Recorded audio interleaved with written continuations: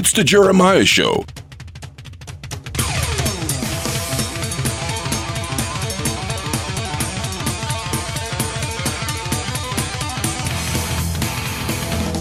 Welcome to the Jeremiah Show. If a person's life can be compared to a book of chapters, this man has lived the equivalent of Tom Clancy's series. His life would fill many books, full of adventure and love, with many exciting chapters. Some read tea leaves. Some read the stars they were born under. I read the laugh lines around someone's eyes to determine what type of life they have lived. They are telling, aren't they? Those laugh lines, the smile lines on a person's face. My very special guest today has some great laugh lines. Along with an easy smile and a deep, genuine laugh. From the moment I first met Jim Dries back on episode 414, Miss Lillian Part 1 and Part 2, with Steve Ullman, his wife Carol Swarbrick. I like Jim. We immediately struck up a friendship and a repertoire with each other, half teasing, half joking, half prankster. We would debate back and forth through emails or text messages or even over the show in a good-natured way. We argued who was cooler. I was always arguing Jim was cooler. Yeah. And so the answer is, he is.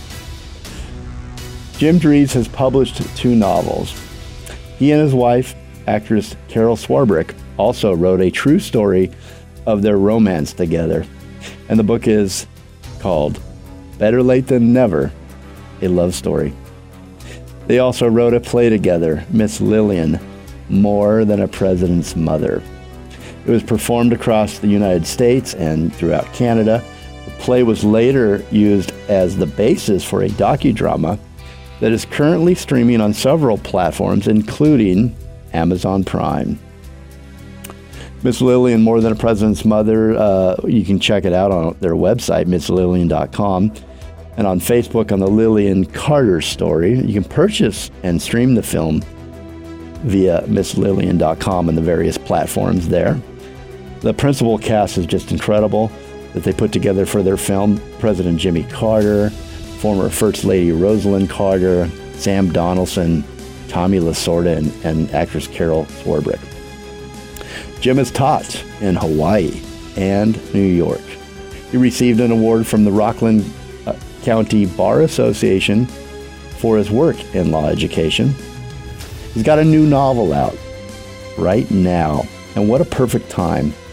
I can't think of a better stocking stuffer for someone that you love than Jim Dries' new novel called Commies, Cuties, and the CIA. Welcome, Mr. Jim Dries. Welcome back. Thank you, Jeremiah. Great to be here, and you are definitely the cooler guy. You're definitely. Here we go again. How are we going to settle this? Surround yourself with. There's just totally got to be all that cool rubbing off on you. You're just building it up. Well, I think you hit a point there, Jim. The only reason maybe there is I have any cool at all is that I surround myself by cool people, which again takes us back to you and how cool you are. And we're going to find out how cool you are. When you were here last, we were talking about the film, and we can talk about that again today as well. But I would send people back to that episode, those Part 1 and Part 2, because we had the really kind of the principal, I would say, production crew and actress Carol Swarbrick on. But we had the editor, we had the director, we had the producer. Really a neat kind of a behind the scenes at Miss Lillian, More Than a President's Mother. It was really cool. I love that. So, and today I really want to spend the time on you, Jim, and you've got such a incredible life. Like I said in the beginning, the chapters of your life. It's almost like you knew what you were doing. I was under a star. That's all I can say. I have these discussions with Carol. And by the way, whatever cool I have, I'm like you. I got lucky to get myself surrounded by a whole bunch of people, including like the people that made the Lillian Carter film.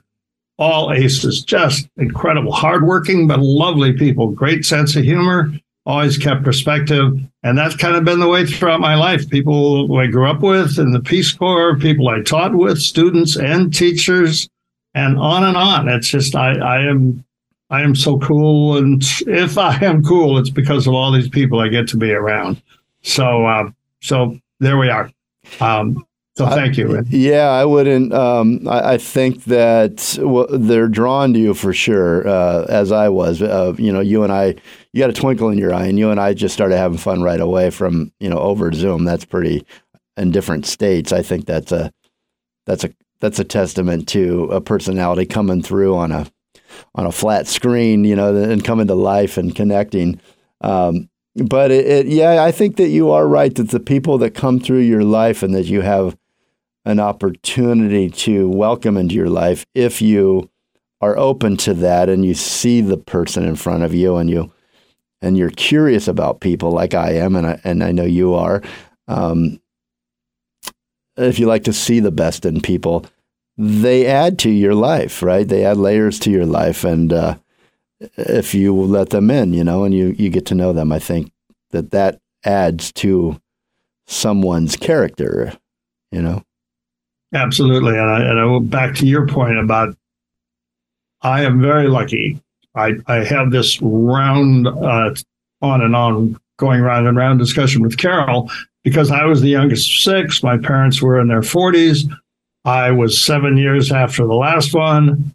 I was clearly the accident. And Carol says, no, you weren't an accident. You were a miracle. And in many ways, my life has been like that. It's been filled with miracles. One thing after another that happens. A door slams and, another one opens, not just a window, another door opens and I get to walk through it. So, family, friends, acquaintances, it's been fabulous. Yeah, absolutely.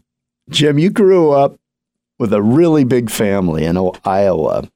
What did your parents do? Or did you live on a farm, or what did they do for a living? Well, that's a common question when somebody's from Iowa, because and a big family. I grew up in Sioux City, which is like about 100,000, fairly big for the Midwest. But they assigned me in an agricultural area because they were sure that since I grew up in an agricultural area, I didn't. But my parents grew up on a farm. My parents, again, to give you an idea of the age here, they were born in the 1890s. My grandfather was born in 1853. So we got a lot of generations there. But for various reasons, they had to leave the farm. My dad lost his right hand in a farming accident when he was 30. And he had to learn life all over again. He had to learn to write again. He had to learn to do things with his left hand that he never thought he would do. And my mom was hard of hearing. She had diphtheria when she was 13. So I grew up with people that had challenges, but they never complained. I never thought they were handicapped.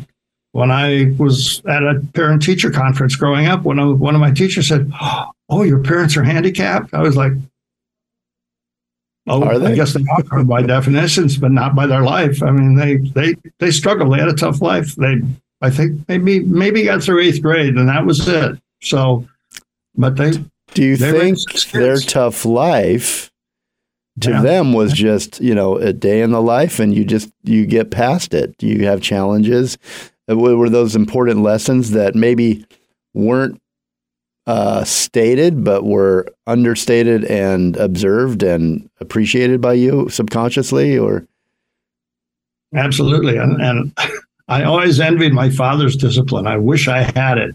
He could open a can of beer, have a sip, put a plastic cover on it, and make it last through the week.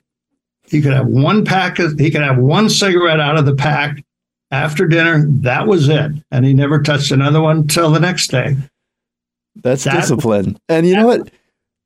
Some of my favorite, I would say, people that I look up towards in the hospitality business, mentors like Tim Rooney, up in Orchid, California, ran an Irish bar, strong Irish family, and they had a microbrew, and they would sit out. They would have one cigar at the end of the night and one glass of beer from their hard day's work, and watch the fog roll in. And to me, that's such a romantic, very, very cool memory as far as just the atmosphere and the person and they were quiet, but it was this shared cigar and this, just like we did a hard day's work. It sounds like your dad. Yep. And those fantastic memories never leave you. Just like now, you can remember it and you can appreciate it and you can get a smile on your face when you share it. Yeah. Yeah, it's true. You had 6 brothers and sisters. Altogether, there were 6 of us. Altogether 6. What number were you, Jim, in the pecking order? Well, you see, there were 4 sisters. So when my brother was finally born after 4 sisters, I'm sure my parents thought, done, we did it. I got my boy. I'm sure my dad thought, but like Carol said, miracles happen. So your brother was the last of the youngest. You're the second to the youngest. No, he was born after the 4. Oh, so then you're last. And I was born 7 years later after him. You're the baby. Okay, maybe.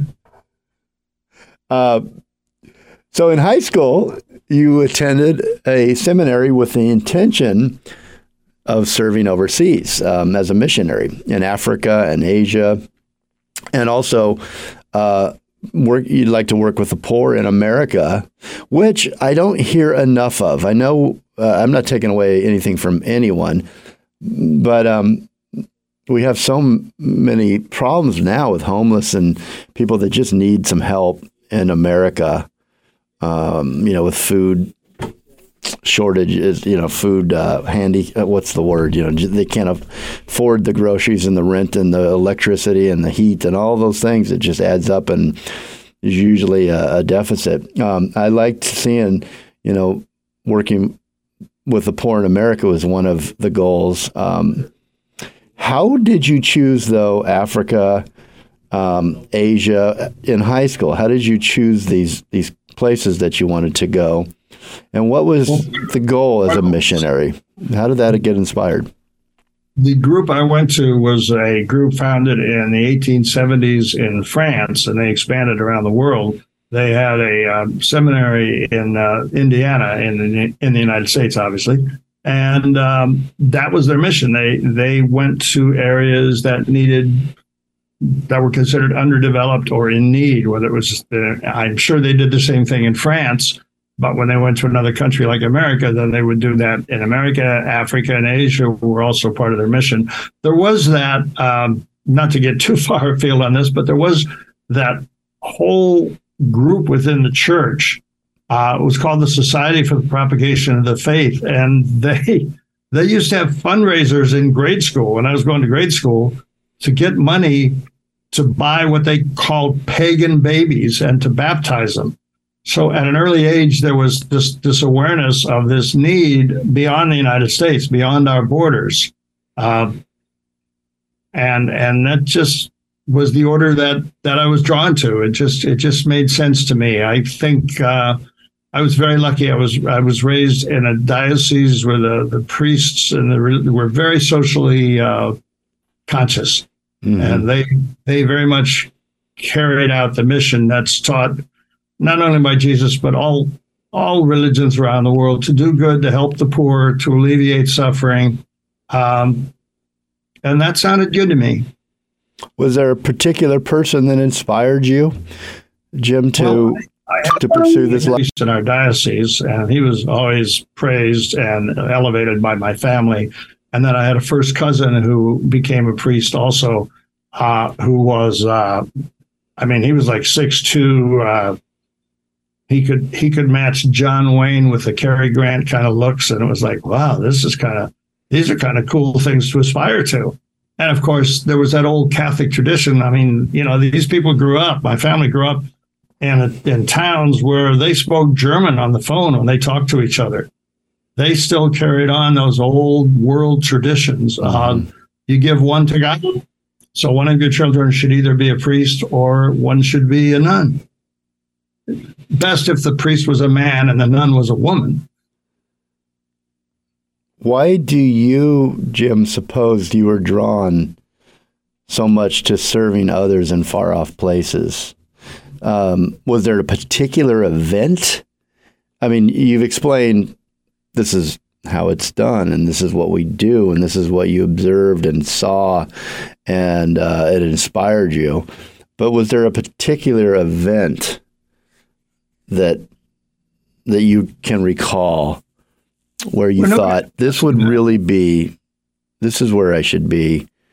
Because that's a great question, and I think I've never really examined it, but off the top of my head, it was probably I grew up when Franklin Roosevelt was still president.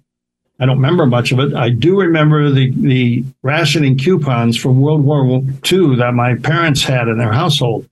And I remember the idea of scarcity and the idea of planning. And then after the war, through a Catholic Relief Services group, we got connected with a German family, the Catholic Relief Services did this. They connected American German families with German families that needed help for reconstruction, rebuilding after the devastation of the war.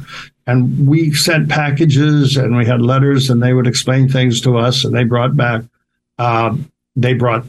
to us through the mail images and pictures of what was going on in Germany and what needed to be done to rebuild. And I think that image of the need can be anywhere, and the appreciation that we received from this family that was, they were the enemy in World War II, but they were human beings now who needed help. And I think that probably really, really struck home at that point. I mean, I was 7, 8 years old. Was there a big German community in Sioux City, Iowa at that time? There were a lot of individual communities of that nature in different areas. Where my dad grew up, there was a German community in his town. Where my mother grew up, there was a German community in her town. That's how they got together. There was sort of like Match.com version in the diocesan newspapers that the church published, where if you had a son or daughter that was of marriageable age and you were a son or daughter looking for somebody, you could start a pen pal relationship. And that's how my parents met. And it was as close as I think we get in America, in most communities anyway, to arranged marriages. They had barely met at all. So could you feel, was there any animosity as a German family? Could you feel after the war, could you feel that at all as a young boy? I couldn't, and maybe it's because my family was all German. They had probably, it was more kind of a sense of disappointment because our generation did not learn German like they did. As I said, my grandfather was born in 1853. He came to this country in the 1880s, and they pretty much emphasized German culture, not Hitler. There were no swastikas. There was no love for Germany in the political sense of World War II. But it was still that these were people. But all these little communities in the Midwest, it's fascinating. I'm sure sociologists have written about it. Were all connected together. There were Protestant, Orange Dutch Protestant communities in a place called Orange City, and they would have tulip festivals. There were German communities where my mother grew up. The church was the only school in town. There was no public school. It was just the church school. And like I say, they all spoke German. My father left me when he passed away. It was his first Holy Communion prayer book from the, I guess it would have been about 1910, 1911. It's all in German. It was all in German. And yet there was no sense of loyalty to Germany. It was just a sense, because when they came over, there wasn't even Germany. It was still Bavaria and Prussia. It wasn't even Germany. So just the culture and the religion. The religion was the big thing. The worst thing I could do, and I had to sneak to do it because I'm going to do it. You shouldn't date a Lutheran girl because Martin Luther was the one that caused the problem. And that was worse than dating just about anybody else. And of course, I dated a Lutheran girl who I had to meet outside of her house on the corner too, because her her parents didn't want her dating a Catholic boy. And yet, ironically enough, my mother's favorite Christmas song was Away in a Cradle, which, of course, was written by Martin Luther. So, wow. That's some history. That's a good, I like that. That's the kind of giving us a full picture of what you grew up in and around and influences. I look at our, where people listen around the country, around the world, and Sioux City, Iowa is one of the cities that we have listeners in. And I've always been curious about Sioux City. How would you describe it? This is a new question off of my script, but I'm just curious. I mean, I got a guy from Sioux City, Iowa. I got to ask the question. I've always been curious about the city. It's a great place to raise a family. It's a wonderful community. A lot of my relatives are still there. Opportunities were a little bit limited. I would say in general, it's seen better days. Interstate highways had a lot to do with that. The interstate highway going up from Omaha, Council Bluffs area goes up to Sioux Falls, and then they catch an interstate that goes across Minnesota and South Dakota, and then it goes on up to North Dakota where they catch another interstate. There's no interstate running right through Sioux City that it connects with. So Sioux City is it's a beautiful town if you like cold winters and hot summers. Good spot to eat there, Jim. Where would you recommend? Do you got a spot in mind, or have you been there for a while? Oh, it's your typical Midwestern food. You can pretty much go to any place where you get meat and home fries and bacon, and they don't have grits there like they do down south. But it's I wouldn't know these days the kind of food I'm looking for was a little more health oriented, a little less beef, a little less fat. I have a little trouble finding places in Sioux City. You got to get into your bathing suit out there in Florida a little bit more, don't you? Looking good. Trying to look good. Okay, we got to take a real quick break. I just want to make the point, though, that the life that you chose, and we're going to continue to explore your life with Jim after the break here, so please don't go anywhere. It's very fascinating, I promise you, the life that you lived. But it strikes me that it was very unselfish, and I like it. I know there are so many unselfish people out there that give and help others. I like the theme, though. I think we need more of that. People that are unselfish and kind of look to help humanity and see how they can contribute. And that's, I would imagine you would agree with me, Jim, probably a pretty satisfying life, no matter how much you can give. I'm somewhere between Mother Teresa and Jeffrey Dahmer, a little more close to the Mother Teresa part, but I've had my times. A lot of people would disagree that I'm anything close to being a really wonderful, caring, great. Couple ex-wives might have a different view of things. But thank you, Jeremy. They're very kind. Very kind. We won't ask them. Don't worry. I'm not going to surprise you with them on this show. We're talking with Jim Dries. He's a writer, humanitarian, so many different things. I couldn't give him all the titles out, but he's got a new novel out. I'd love for you to check it out. Commies, Cuties, and the CIA. You can find it on Amazon. And we'll be right back with more from Jim Dries.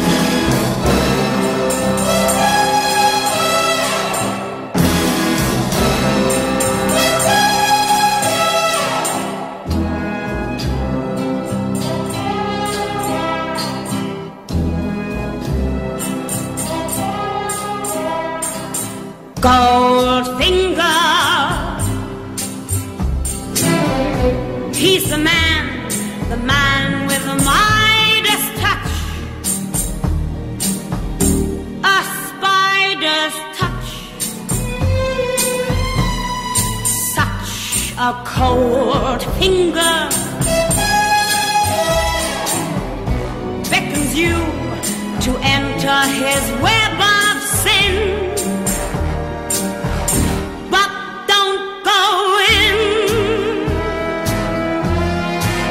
Mr. Restaurant is a tasty new segment on The Jeremiah Show. Host Will Knox, renowned restaurant real estate specialist, serves up a fresh look at the restaurant business. On the menu, celebrity chefs, startups, operators, deal makers, designers, and those are just some of the appetizers. Look for all of Mr. Restaurant shows. Tell your smart speaker to play The Jeremiah Show, Mr. Restaurant.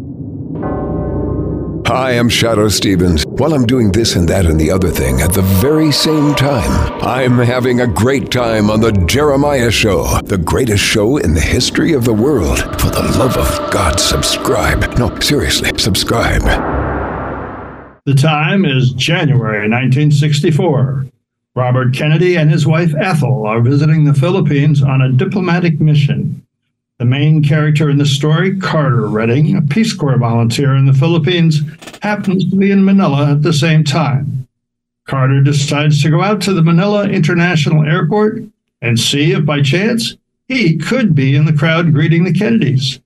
Carter's hopes are exceeded when he is also able to squeeze into the back of the press conference at the airport. While there, he prevents an attempt on Kennedy's life by a nearby gunman, describes as a photographer. In the process, Redding is himself wounded. Those that wanted Kennedy assassinated are furious at Carter's intervention and are convinced that Carter's real bosses, assumed to be the CIA, must be discovered before the would-be assassins can move ahead with their plans.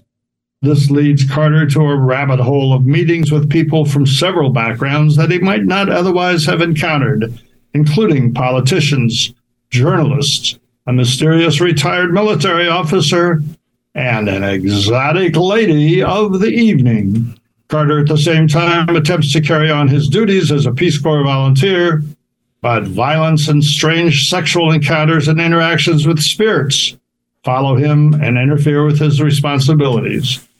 Finally, a violent encounter in the jungle of the Philippine island of Palawan brings this story to an alarming conclusion.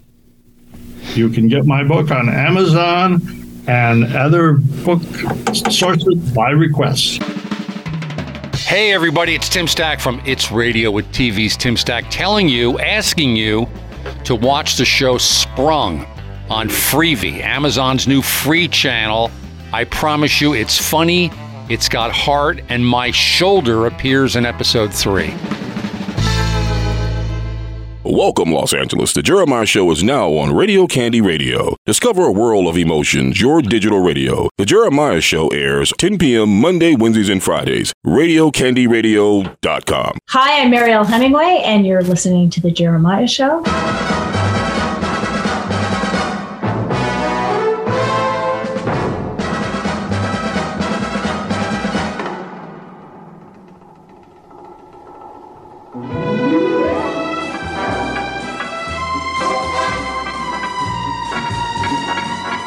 Welcome back to the show. We have Jim Dries. He's the author of Commies, Cuties, and the CIA, if that's not a title for you. We've got if you're on the YouTube channel watching the interview here, we've got the jacket up. And boy, that's great. We're going to get to the book towards the end, Jim, but the graphics on this novel, the cover is just beautiful. You said you have a graphic artist friend that designed this for you? That's correct. Yeah. Ann York. She lives out in Temecula, California. And I've known her through her, unfortunately, recently deceased, but husband, Don York, who is a great artist in his own right. Yeah, it's great. And we can find all your books on Amazon, right? Under Jim Dries, Dries. I hope so.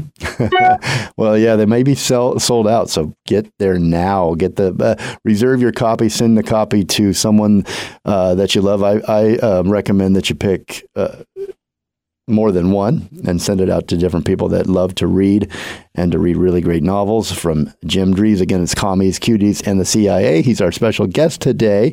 Let's pick up where we left off in college. Jim, we're tracing your life here, which is so fascinating. It does read like a great adventure novel. where you've been, what you've experienced, and what you've given back to the world. I think it looks like you'd probably argue with me on this one, but it looks like you've given back more than you've taken. I imagine you'd argue that you've got a lot from all these experiences that you've accomplished and been around the world a few times, more than a few times. So after graduating from college, you decided to move on to a broader direction, which was at this point servicing the service, I should say, of teaching schools. You were 2 years in the Peace Corps in the Philippines. Can you tell us about this experience, and what did you learn about yourself and also from the people that you served? Sure. First of all, I learned that not everybody in the world expects the United States to be saviors.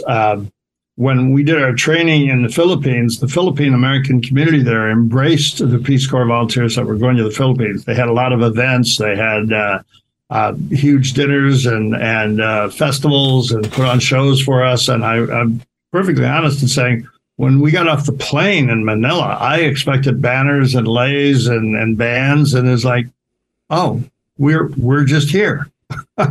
We're just here.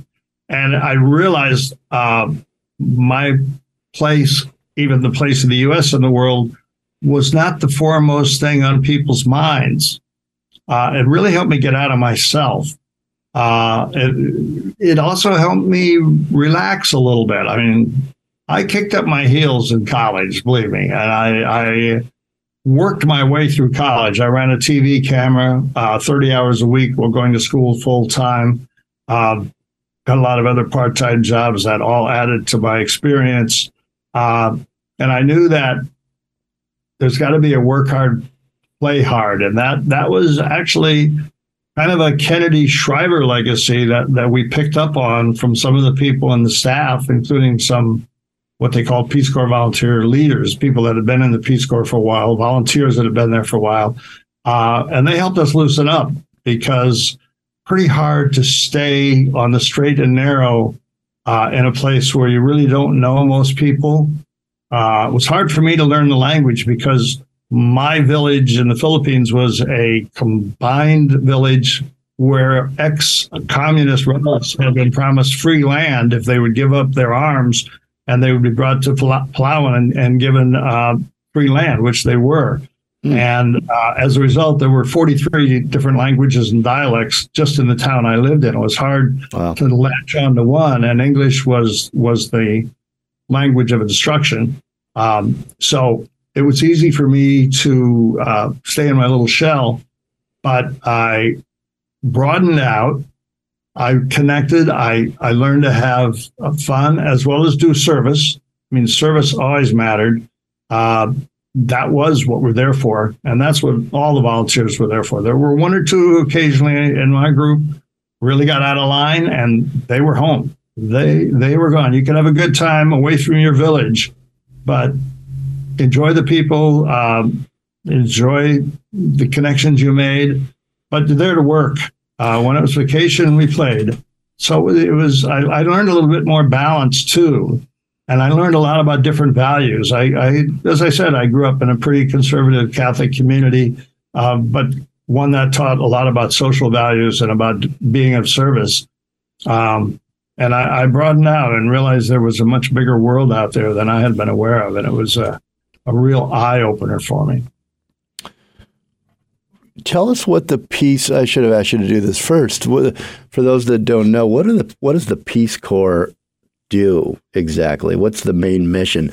I mean, I think we're all aware of the Peace Corps, but what's the mission overall? Well, it was founded in the 1960s, as you know, by President Kennedy, based on an idea that Hubert Humphrey before him had, but President Kennedy was the one that was in power to put it in place. There were three main goals. One was to be of service. One was to provide some skill that would assist developing countries. It was never to replace anybody. I could not be a teacher in a classroom alone. I could be what they call a co-teacher. I could bring in some new skills, some new techniques, some latest techniques that I would be trained in Manila and then bring down and trained before we got in country during our Peace Corps training in Hawaii. And that was the first, no matter where you are, no matter what country you're serving in. And some were harder, some were easier. Mine was a pretty good challenge. There was no running water. There was no electricity. When it got dark, it got dark. Maybe you had candles and kerosene lanterns if you're lucky, and you could afford the kerosene for a couple hours. But there were volunteers in Nepal. I worked in some Nepal groups that were 3 days. Back in those days, they were 3 days walk from their mailbox. So if they wanted to get mail, they had 3 days for that. But mine was sounds like AOL. Sorry, I couldn't resist. Which I still have, which some people tell me it's time to at least go to Gmail. Sorry, I couldn't resist. Well, so, sorry. The second purpose was to learn about other countries, other cultures, to be able to bring back to the United States an understanding of what else was going on in the world. And the third purpose of the Peace Corps was for other countries to understand more about the United States, about Americans, by having personal interaction, working with them, living in the same households, elbow to elbow, rubbing shoulders and sharing the same experiences and the same, I don't know if you call them hardships, but the same lifestyle. We didn't go off and live in some apartment house and leave them in the village without any electricity, water, and so forth, as I mentioned. So those are the three purposes of the Peace Corps, and those are still the purposes. I think over the years there has been, and there were in the beginning years, in the years I was there was still kind of a figuring out exactly how this was all going to be played out, because it was a broad mission, very general, which needed a little more structure to it. And I could see even in the groups that came in after me, they added more structure and people became more goal-oriented. It was clearer what was going on in general. Not always, but I think now the Peace Corps has even refined its mission more and provides even more service. And maybe some of the other missions haven't been regarded as quite as important, but I am not actively involved anymore, so it's hard to say that exactly. Well, I checked out their website today, and I want to direct the listeners there if you're interested in becoming a volunteer or the different things that you can do with the Peace Corps. Really great organization, peacecorps.gov. So it's PEACECORPS.gov. We'll be right back with more with author Jim Dries, Commies, Cuties, and the CIA is his new book. You got 2 minutes. Go buy a copy right now, and we'll see you back here in 2 minutes.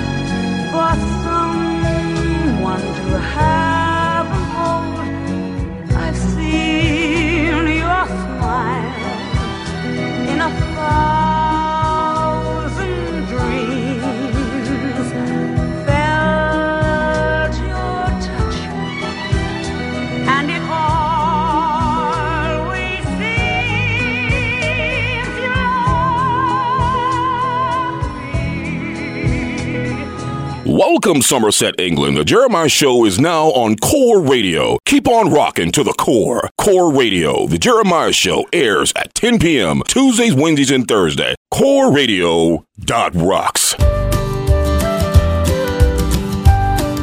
Hey there, I'm Caleb. I'm Becca. And I'm Joshua. And we are Girl Named Tom. Go to girlnamedtom.com to hear more of our music, buy merchandise, and learn about our story. You're listening to The Jeremiah Show. I strongly recommend that you watch Miss Lillian, More Than a President's Mother. The website is misslillian.com. It's the Lillian Carter story. On misslillian.com, you can find many ways to stream the movie or even purchase More Than a President's Mother, Miss Lillian, More Than a President's Mother. On Facebook, you can check it out at the Lillian Carter story.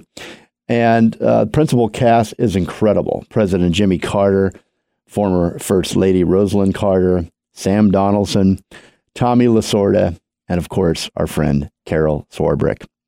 Written by Carol Swarbrick and Jim Dries, our very special guest today.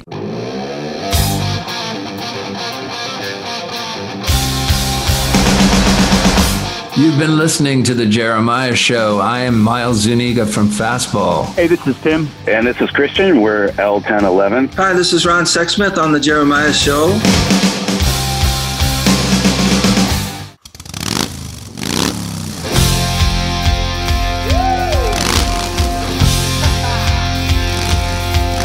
And we're back with The Jeremiah Show.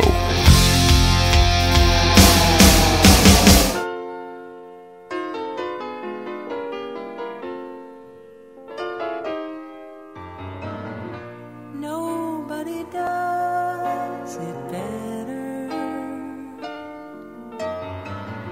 Makes me feel sad for the rest. Nobody does it half as good as you. Baby, you're the best. I wasn't looking, but somehow you found me. I tried to hide from your love light, but like heaven above me, the spy who loved me is keeping all my secrets safe tonight. Welcome back to the Jeremiah Show. We're talking with author Jim Dries. His new book is Commies, Cuties, and the CIA. Pick up a copy now. Throw it in a stocking near you. We were talking about the Peace Corps when we left for the break, Jim. After the service in the Philippines, your interest in Asia just grew stronger. You came back to the United States and you earned your master's degree in South Asian Studies at the University of Hawaii and the East-West Center. How did you like University of Hawaii? I spent some time over there.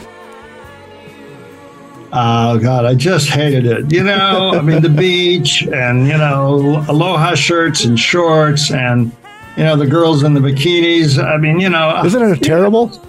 It was just such a burden. Why did you send me here? This is just too perfect.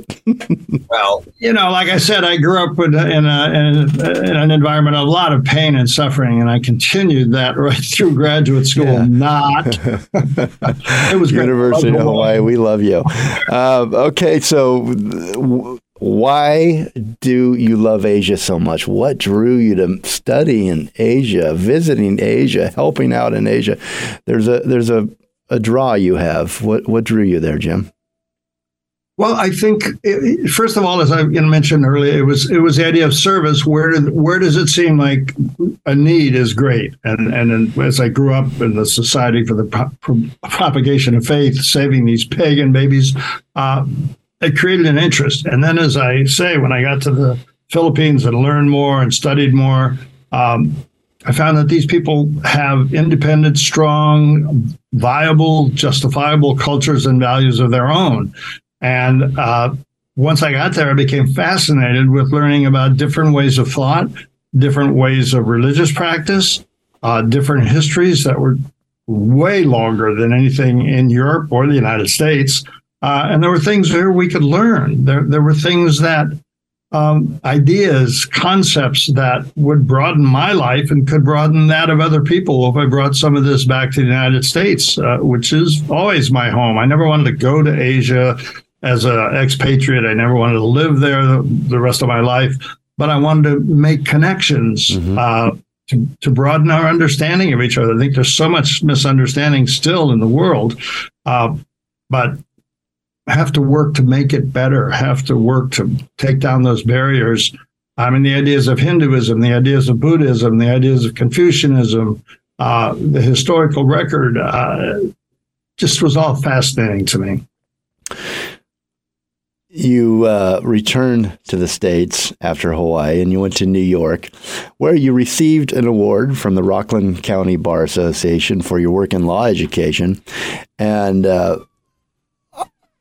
from Hawaii to New York, I can't think of two more extreme, was it a culture shock? Two different extreme places, from the gentle breezes and the palm trees and the sunsets and the pina coladas or Mai Tais to New York City, cars and skyscrapers and lots of people. Was there a culture shock? It was a little bit. There was always a little bit of a culture shock coming back to the United States and realizing you could find a switch on the wall and flip it and there'd be lights. You could go to this place called a sink and turn something on called a faucet and there'd be safe, drinkable water here. Yeah. And you go down to a grocery store and walk down the aisles and you go, wow, look at the stuff. Look at the abundance. It's astonishing. And then New York. I remember when I had the interview in the school district that eventually hired me, I had to rent a car at the airport and drive from New York City to the suburban district that I was being interviewed for. And I was kind of like, can I make it through this traffic? Can I find where to turn? Interstate 1 is in Hawaii. But it's very hard to get on Interstate 1 and connect to the 5. I couldn't find that bridge, but there was Interstate 1. In New York, there were lots of bridges, lots of connections, lots of places to get lost. Yeah, it was a bit of a culture shock. But to get to the interstate in Hawaii, don't go past the palm tree with the 3 coconuts and the pineapple field on the left. Right. Okay, did I tell you Jim was just an adventurer, just a very, very cool guy? I'm going to underline that right now with this one. 99, you volunteered to teach Sherpa students in Nepal. I don't know if I've ever put those words all together in one sentence and thought about them at all in my entire life. Teaching Sherpa students in Nepal. That is so cool. Tell me about that, Jim, and then we got to take a break here. Yeah. Well, Jeremiah, I'd been to Nepal in 65. I'd been there again for my research, 67, 68. The country just absolutely fascinated me. The mountains, the villages, the Mount Everest. I had trekked in the fall of 99, and I knew I wanted to go back to Everest Base Camp at some point. But I wanted to get to know the culture better. I wanted to get to know the people better. I wanted to just not be another tourist going through the area. So I thought, well, what can I do? Well, I could teach. So maybe I could teach school and then get to know the people, get to know the culture and make some friends. And I did. And that's what happened. And the Sherpa children, the Sherpa culture, that's another variation on values, territory, people, history. And another time we'll talk about the Yetis. Anyway, so that's the Sherpa children teaching in Nepal. Didn't I say he was cool? Jim Dries, author of Commies, Cuties, and the CIA. We'll be right back.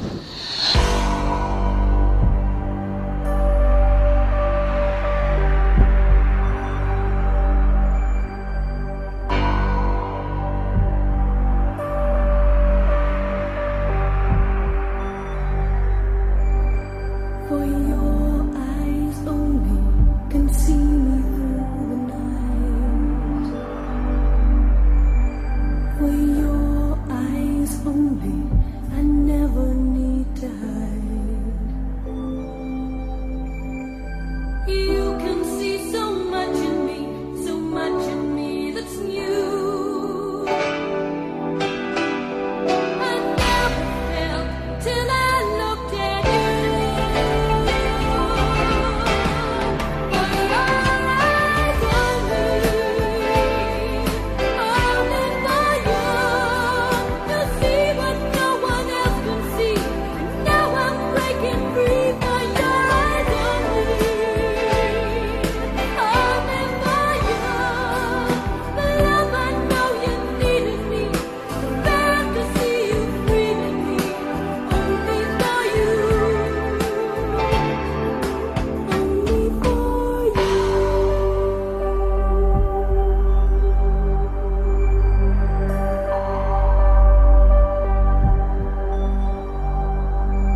Check out Jeremiah's top 10 new artist picks on Radio India Alliance each week. The Radio India Alliance is a chart service that allows indie recording artists an opportunity to have chart placements. We don't charge. We support. RadioIndiaAlliance.com. Hi there, everybody. This is Ann H. Hey, everybody. I'm Art Alex Hux from the band Everclear. My name's Danny Trejo. And you're listening to The Jeremiah Show. Jeremiah, you're loved, Holmes.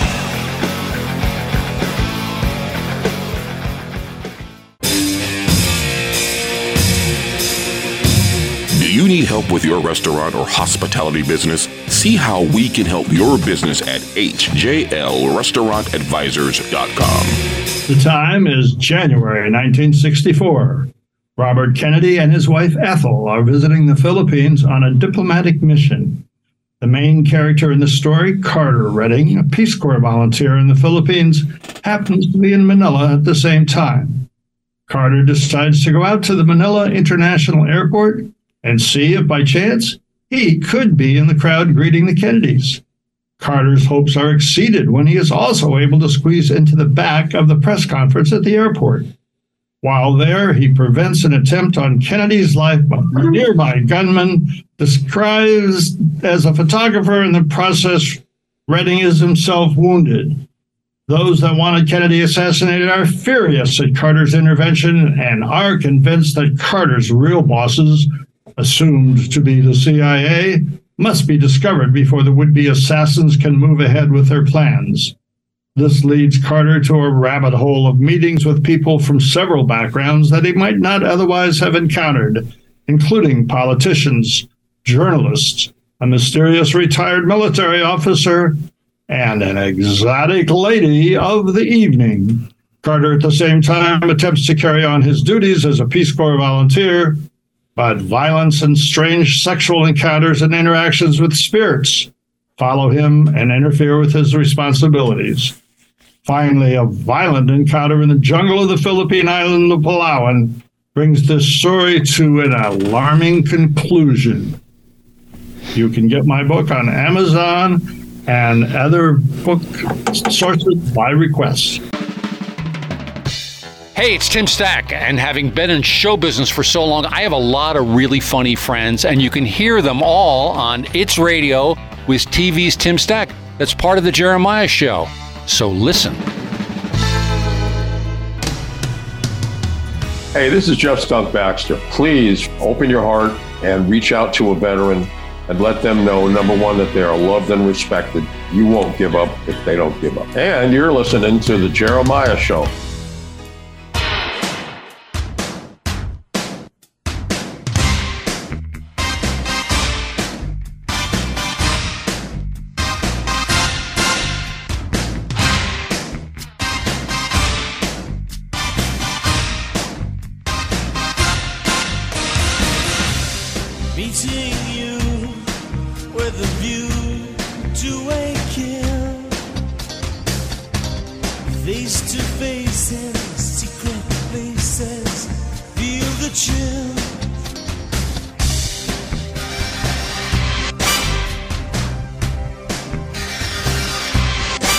Welcome back to the Jim Dries Show. We're with Jim Dries, author, Commies, Cuties, and the CIA. Fascinating man, good friend. Now I think I can call him.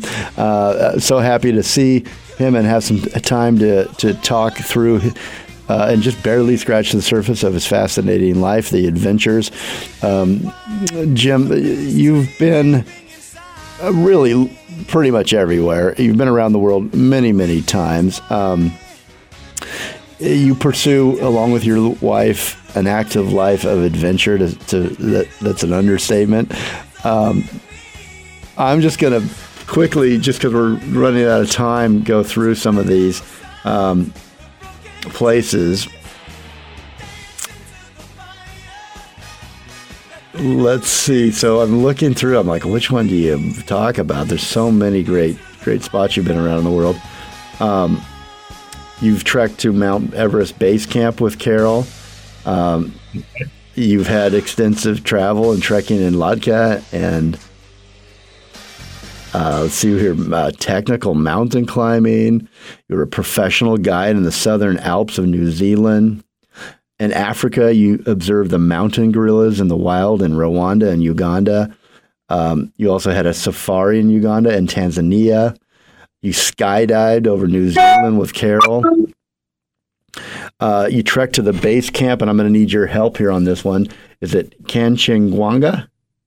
Kanchenjunga. It's the third highest peak in the world. You've trekked through western Nepal. You did whitewater rafting in the mountains of Nepal. You toured and visited Tibet. You've done bareboat sailing in the British Virgin Islands. What is bareboat sailing?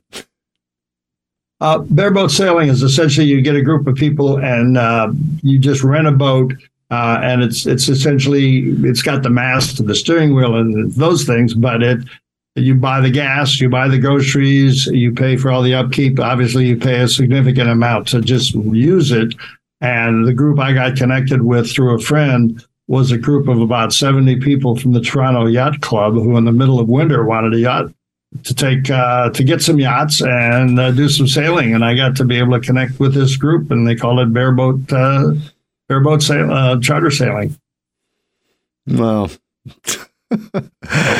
you need a camera crew. I want to know when the autobiography is going to come out, because we don't have enough time to capture all these great stories that you have probably for each one of these places I mentioned, and there's more. I haven't mentioned all of them. Well, you think about that. I'd love to read it when you get it out there. I had a question, though, and I was reading, through some of your adventures and talking to you about them. It struck me that a lot of people out there that are listening right now, including myself sometimes, put off their adventures in life until retirement, or one day I'll do that, or I can't do that right now, but one day I'll do that. What do you say to that mindset? Let's convince them that one day may never happen. Do it today. Yeah, it was. I got motivated by the fact that during that last year of teaching, when I love teaching, people say, "Oh, you taught in New York schools; it must be awful." Well, maybe they're thinking of some inner city school but not where I taught. Rockland County, South Orangetown School District, fabulous people, fabulous group, great programs like the law program that I was part of. I can tell lots of stories on that, but that's another time. By the way, I want to correct you, if I may, please. It's not the Jim Dries show. I believe it's the Jeremiah show, but thank you. I wouldn't want that responsibility. Here we go, arguing again. And I think Carol is right. My life has been a miracle, and my brother died at 64, never got a chance to really enjoy life. We'd been at a family reunion that summer, and we were talking about all the stuff we were going to do when we retired, how we were going to go fishing again like we used to do when we were kids. Dropped dead from a heart attack. Boom. Mm-hmm. And then I got an invitation to go trekking in Nepal, to go to Kanchenjunga Base Camp.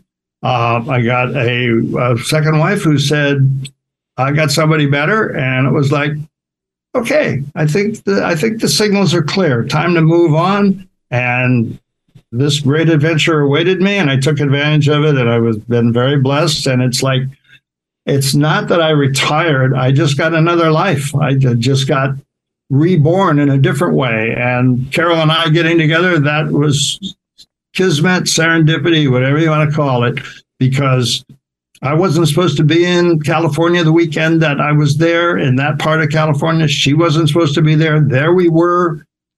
Ended up, she had a ticket to a concert that was in Bel Air in a home of a Gershwin family. That was like, whoa, this is really interesting. And she discovered that I'd always been interested in acting. I'd done a little bit early in my life. I wanted to dip my toe in it.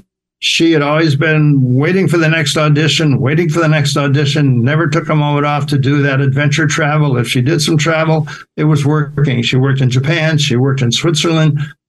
So we put it together.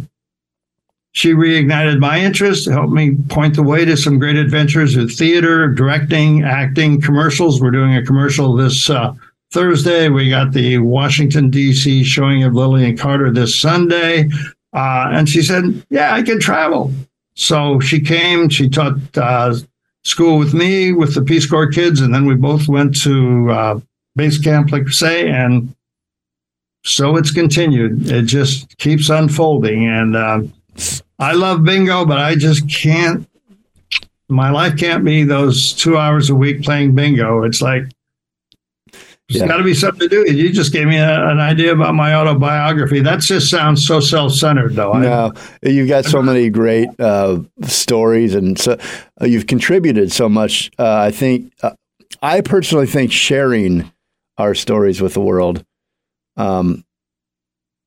we all learn. I've learned so much in this 1 hour with you, Jim. The listeners all around the world that are tuning into this story of yours, you, in some ways, I guess saying it's a duty or an obligation is too strong, but it feels like to me, I tell my mom this all the time. She has taken care of children for, I don't know, forever, since I'm still here. I'm still a child, so she's still taking care of children in her own family. But she has a business that she takes care of children, and she teaches them. And a lot of it's based on just nature and being outside and looking at the leaves and the flowers and the trees and becoming independent as little people.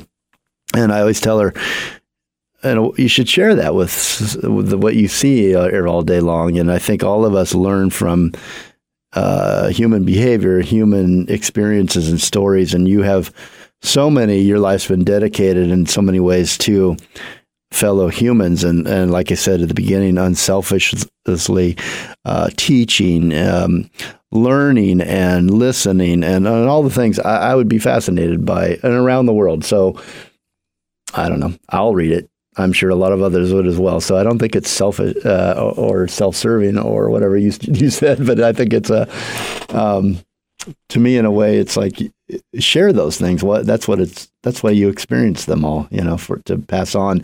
Somebody may pick something up out of it. Somebody may not, but you most likely you'll reach people. So anyway, that's my pitch for you to do your autobiography. Thank you, Jeremiah. I'm trying to figure out my next project. And by the way, in terms of what to do with your life, I know that in the Lily Carter show, there was a moment where President Carter had lost the re-election bid. He was home, and his mom, who had, as we know, had joined the Peace Corps when she was 68, said, "What are you going to do with the rest of your life? It's not over." I remember seeing a commercial when I was still teaching and my kids were young, and it was a small group of people, obviously in a tent, open-sided tent in Africa with the wind kind of blowing around. It's hot, it's humid. This younger guy, maybe 30s, is looking at this older man who's part of his team and looks at him and says, "What are you going to do when you are retired?" And the man says back, "Oh, I am retired." So, you're never too old to do things, and it's never too early, never too late to say, "I can do that." I was just reading a book not too long ago about a woman who survived the Holocaust, eventually became a high school counselor, and she had a great story to tell too. Now, those are people with great stories. She was sitting around with her high school principal one day and said, "I'd like to get a doctorate, but I might be 50 when I get a doctorate." And he said, "You're going to be 50 anyway. You want to be 50 with a doctorate or without a doctorate?" Exactly. She got her doctorate. She became a world famous public speaker to all kinds of groups. So you're never too old. It's never too late. And life continues as long as you want it to continue. And we're all miracles. Jeremiah, you're a miracle. What you do is miraculous. I really hope you have learned so much. You ought to write about all these shows. You ought to talk about the people that have been in your shows. My God, you have such a wealth of information that you could share. So I toss the ball back to you. A lot of good stories. I won't deny that. A lot of great guests over the years, Jim, including your wife, Carol Swarbrick. So let's talk about the book, Commies, Cuties, and the CIA, before we say goodbye. And what drew you to subject matter? Well, first of all, Commies, Cuties, and the CIA was the admonition that then Vice President Lyndon Johnson gave Sergeant Shriver when he was the first director of the Peace Corps. And he said, don't get yourself or your volunteers involved with commies, cuties, or the CIA. Then you're gonna spoil it. You're gonna cause scandals and spoil it. I think we all know what most of those mean, and so we got a lot of stories I could talk about those things. So I got inspired by some of those thoughts to share some of the stories that I experienced in a fictional form. Like I say, a friend asked me in the beginning of this book, we mentioned it, there's an attempt on Robert Kennedy's life in the Philippines. That didn't happen, but he did go to the Philippines. He was on a peace mission. I was there. Some of the things I described in the book happened, and then it becomes fiction. But a lot of the other things are inspired by my experiences, by people I met, or actually combinations. There's nobody in the book except for historical characters like Sergeant Shriver and Robert Kennedy Jr. that are actually true characters, but they're combinations of characters and experiences. So another time we can read the book and we'll talk about, was that true? Wasn't that true? What made you think of that? So it's a book about adventure, excitement, interesting women, and based on a true story to some small degree, and a little insight into what it might be like to be a Peace Corps volunteer without all the exotic international conspiracies involved. Well, yeah, I would. I'll get a copy of the book. Like I said, I'll read it over Thanksgiving week, and then I'd love to have you come back and talk about actually just the book if you'd like to add to this interview. What are your proudest? You got to be proud of so much, Jim. Proudest accomplishments in life, do you think?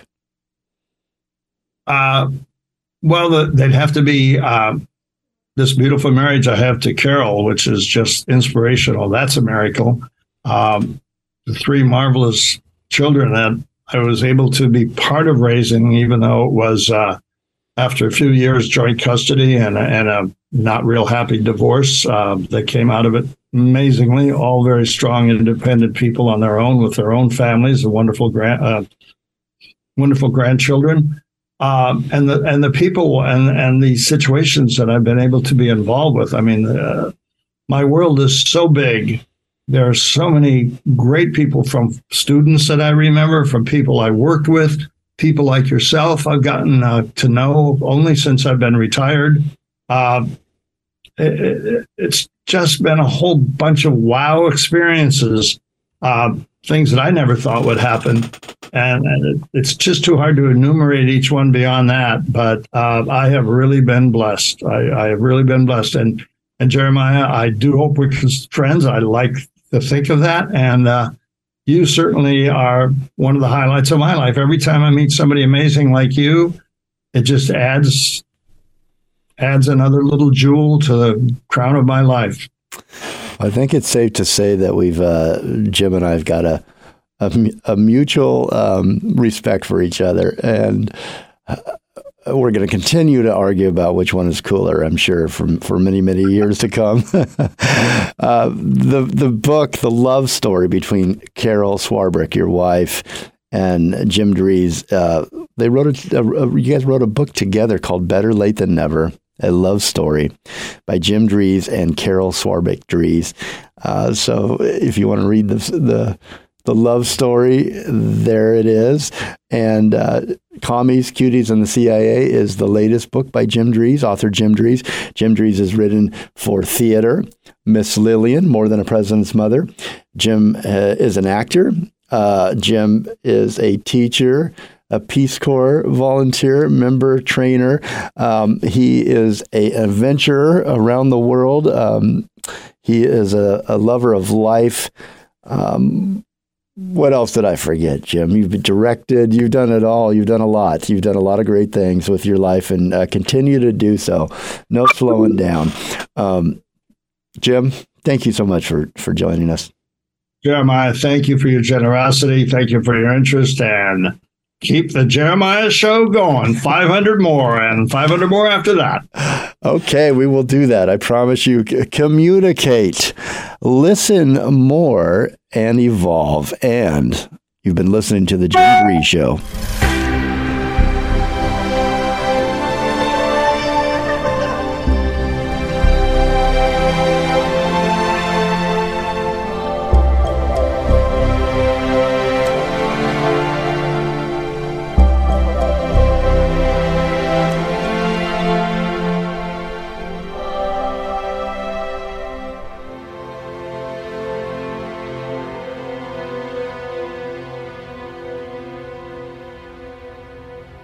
Hi, this is comedian Maz Jobrani, and you are listening to the Jeremiah Show. Listen, man. Hi, everybody. I'm Billy Vera, and I'm here to tell you about my memoir. My memoir is called Harlem to Hollywood, and it's available at Amazon and just about anywhere great books or even lousy books are sold. But mine's a good one, and I think you'll enjoy it. You're listening to The Jeremiah Show. Did you like our soundtrack? Find all of our soundtracks on Spotify. The Jeremiah Show. Look for the Black Label. As always, a big thanks to our station manager, Les Carroll, for letting us on the air at all. Listeners, we appreciate you and want to hear from you. Please send us your ideas at jeremiah@thejeremiahshow.com or on Messenger, on Facebook, or Instagram. The Jeremiah Show is produced by executive producer Jeremiah Higgins and me, your announcer, Tony Kelly. Communicate, listen more, and evolve. I'ma put my guns in the ground.